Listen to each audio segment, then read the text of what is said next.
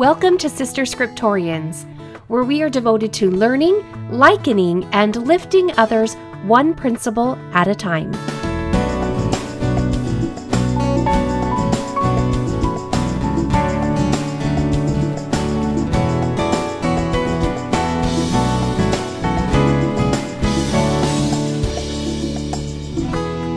Episode 83, A Bible?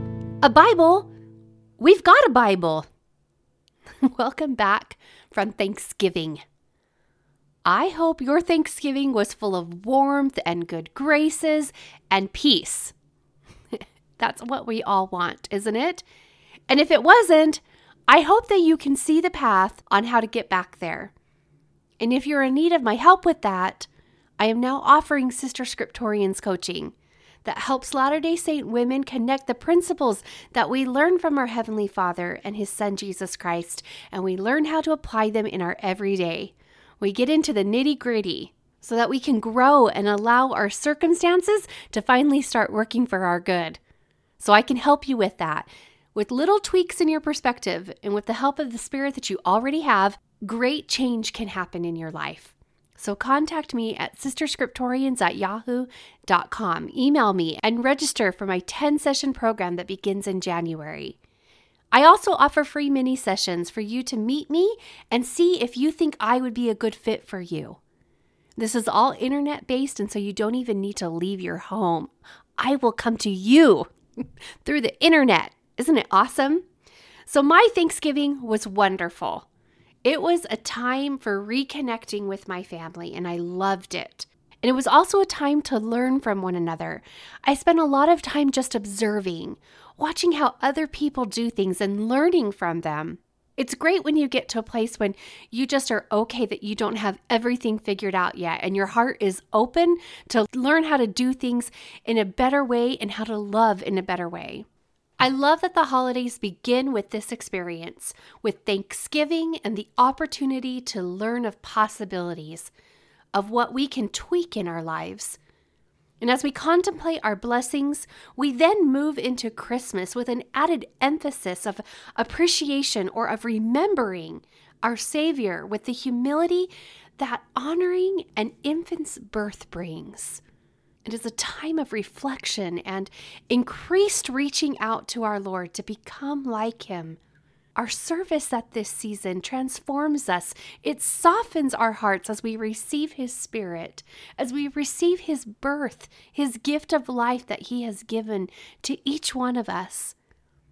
With the beginning of the new year, no wonder we're ready to make goals to improve, to shed the old and to embrace something new. Yes, I think even eating all of the goodies even triggers our bodies to want to desire something new and something better. And as we follow the trilogy of the seasons, we evolve little by little into what we're intended to become. It begins with giving thanks and opening our hearts to new ideas, and then coming to the Lord through Christmas and service and love, and finally, then shedding the old and beginning again anew with new goals and new perspectives and new things to reach for with new hope.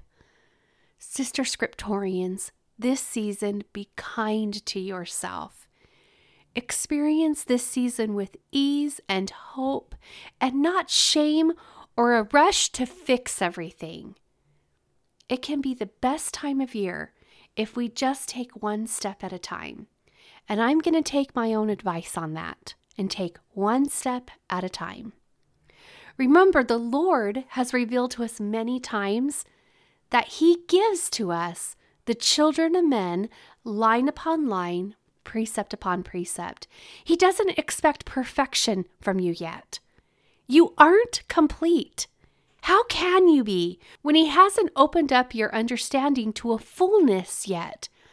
And for those of us who are trying to be ready, He is pleased and time is on your side. And just keep trying. It's those who aren't trying that the Lord is concerned about. It's those who aren't accepting His word or finding value in it that need our concern as well. Remember last week, I told you that there were a couple of woes that Nephi stated that I was saving for today. Woe be unto him that saith, we have received, and we need no more. And woe be unto him that shall say, we have received the word of God, and we need no more word of God, for we have enough. Is there ever a good time to draw a line and say, okay, we've received enough, thank you, Lord. No more direction is needed, Lord. No more counsel, please. No more warning or adding light. We've got it. And as far as his word goes, we would be foolish to assume that he has not reserved for the appropriate circumstances to reveal the counsel that we will exactly need in order to be able to be victorious over what we are facing. We do that in our parenting, right? We don't, as soon as our child is born, give all of our knowledge. We wait until they need it, little by little, precept upon precept. Our Lord works in the same way, and he proclaims, blessed are those who hearken unto my precepts, and lend an ear unto my counsel, for they shall learn wisdom. For unto him that receiveth, I will give more. That's in verse 30 of 2 Nephi chapter 28. In an ungreedy way, I want to qualify to receive more. And knowing that receiving more from a God of abundance doesn't mean that it is being taken away from others, but only increases my capacity to receive more. Well, it's lovely, isn't it? Incredibly, there are children of God who will say that they have had enough, no more. And the Lord says, from them shall be taken away even that which they have. It's this behavior of the Gentiles that Nephi addresses in chapter 29. The Lord warns us, actually calls those who say this, he calls them fools. Thou fool, that shall say, a Bible, we've got a Bible, and we need no more Bible. The Lord says that many Gentiles shall say, a Bible? A Bible? We have got a Bible, and there cannot be any more Bible. The glory of the coming forth of the Book of Mormon is that it is the signal of the Lord's that he is keeping his promise. Look at verse 1 and 2 in 2 Nephi chapter 29. But behold, there shall be many at that day when I shall proceed to do a marvelous work and wonder. And remember, the marvelous work is referring to the restoring of the gospel of Jesus Christ, reorganizing his church among the inhabitants of the earth with his priesthood and the proper structure to receive revelation from him, with prophets and apostles to proclaim his word. That is the marvelous work. The marvelous work is for us to receive more from him. And when he begins to do this, this is the sign that he is remembering his covenants and setting his hand again, the second time, to recover his people. It is also a time in which the Lord is keeping his promises that he made to Nephi and to also his father Lehi, that he will remember their seed, and that the words of their seed should proceed forth out of his mouth unto their seed. That is the Book of Mormon. The Lord says his words shall hiss forth unto the ends of the earth for a standard unto my people. Let's take a minute to remember what covenant or promise that the Lord is saying that he is remembering. It is the Abrahamic covenant, a covenant that applies to you and I as well because we have made covenants with God. We, therefore, are recipients of the Abrahamic covenant. It is the 3 P's that will be available to us: priesthood, posterity, and a promised land. And I want you to think of these in terms of exaltation that we are aspiring towards, and how all of these will be our blessing upon us. It is also the Lord's promise to Abraham that he will always have the Lord's Spirit to be with him, to bless him, and those who help Abraham will be blessed, and to curse those that curse Abraham. And does this sound familiar? It should in some part. It is what we too are promised when we are baptized. It is what we are promised when we renew our covenants and partake of the sacrament. When the Lord's marvelous work and wonder proceeded to come forth, the Lord reestablished his promises among his disciples, among you and I. And with that comes his word, his standard. But there will be some who don't want it. They will say that there can't be any more Bible. But the Lord will say, "O fools, they shall have a Bible, and it shall proceed forth from the Jews, mine ancient covenant people. And what thank they, the Jews, for the Bible which they receive from them? Yea, what do the Gentiles mean? Do they remember the travails and the labors and the pains of the Jews, and their diligence unto me in bringing forth salvation unto the Gentiles?" That has been one thing that has made an impression upon my heart this year in participating in Come Follow Me and reading the New Testament. And that is the sacrifice of the early apostles to reflect back and record their experiences with Jesus, to take the time to do that. And then the travel beyond the limits that they ever imagined they would travel beyond, breaking down barriers that their culture had ingrained within them to teach the gospel of Jesus Christ and extend its blessings to all. They were rejected and mocked. Some were stoned and falsely accused and imprisoned. And eventually they were eliminated, which brought forth the great apostasy. And that isn't even addressing the persecution that each group of saints received as they committed themselves to the gospel, and then were hated and were even killed for their beliefs. Our appreciation is the least that we owe them, not our despising. And all of this is evidence that we worship a God who is the same yesterday, today, and forever, and he is a God who speaks to his children. He pours out his light upon us. His purposes have not changed. Of course we will receive more of his word then. It is to be expected and anticipated. We received this through the prophet of God.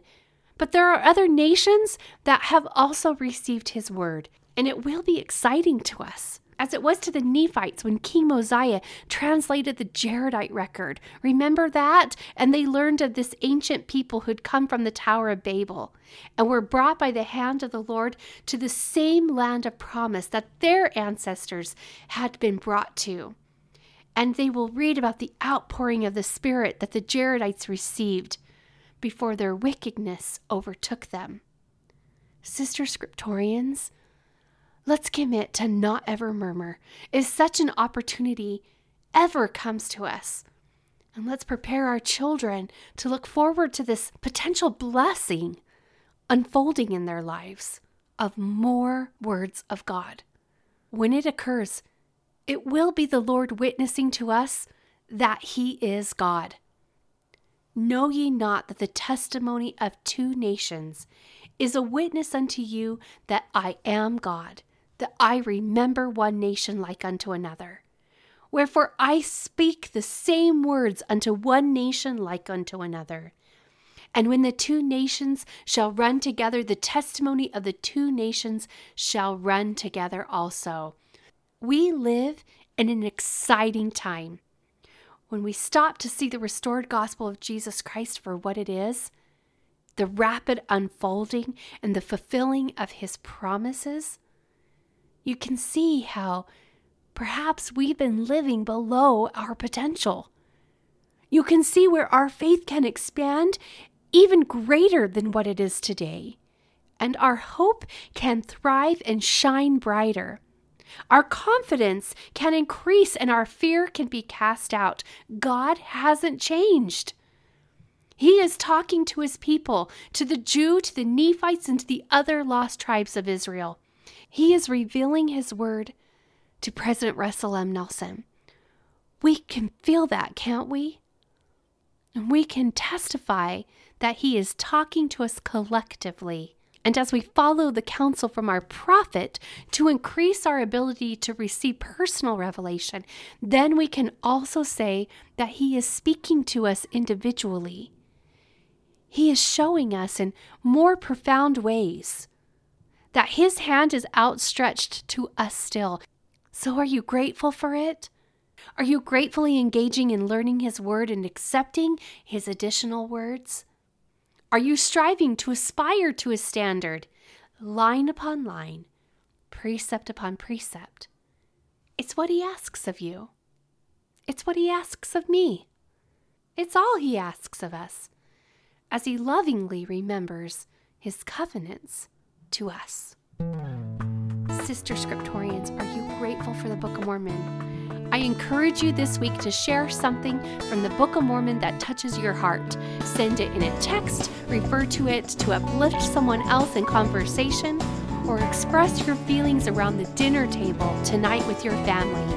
Set up your home to be one that is gratefully indulging in and anticipating additional words of God. Make it a great day.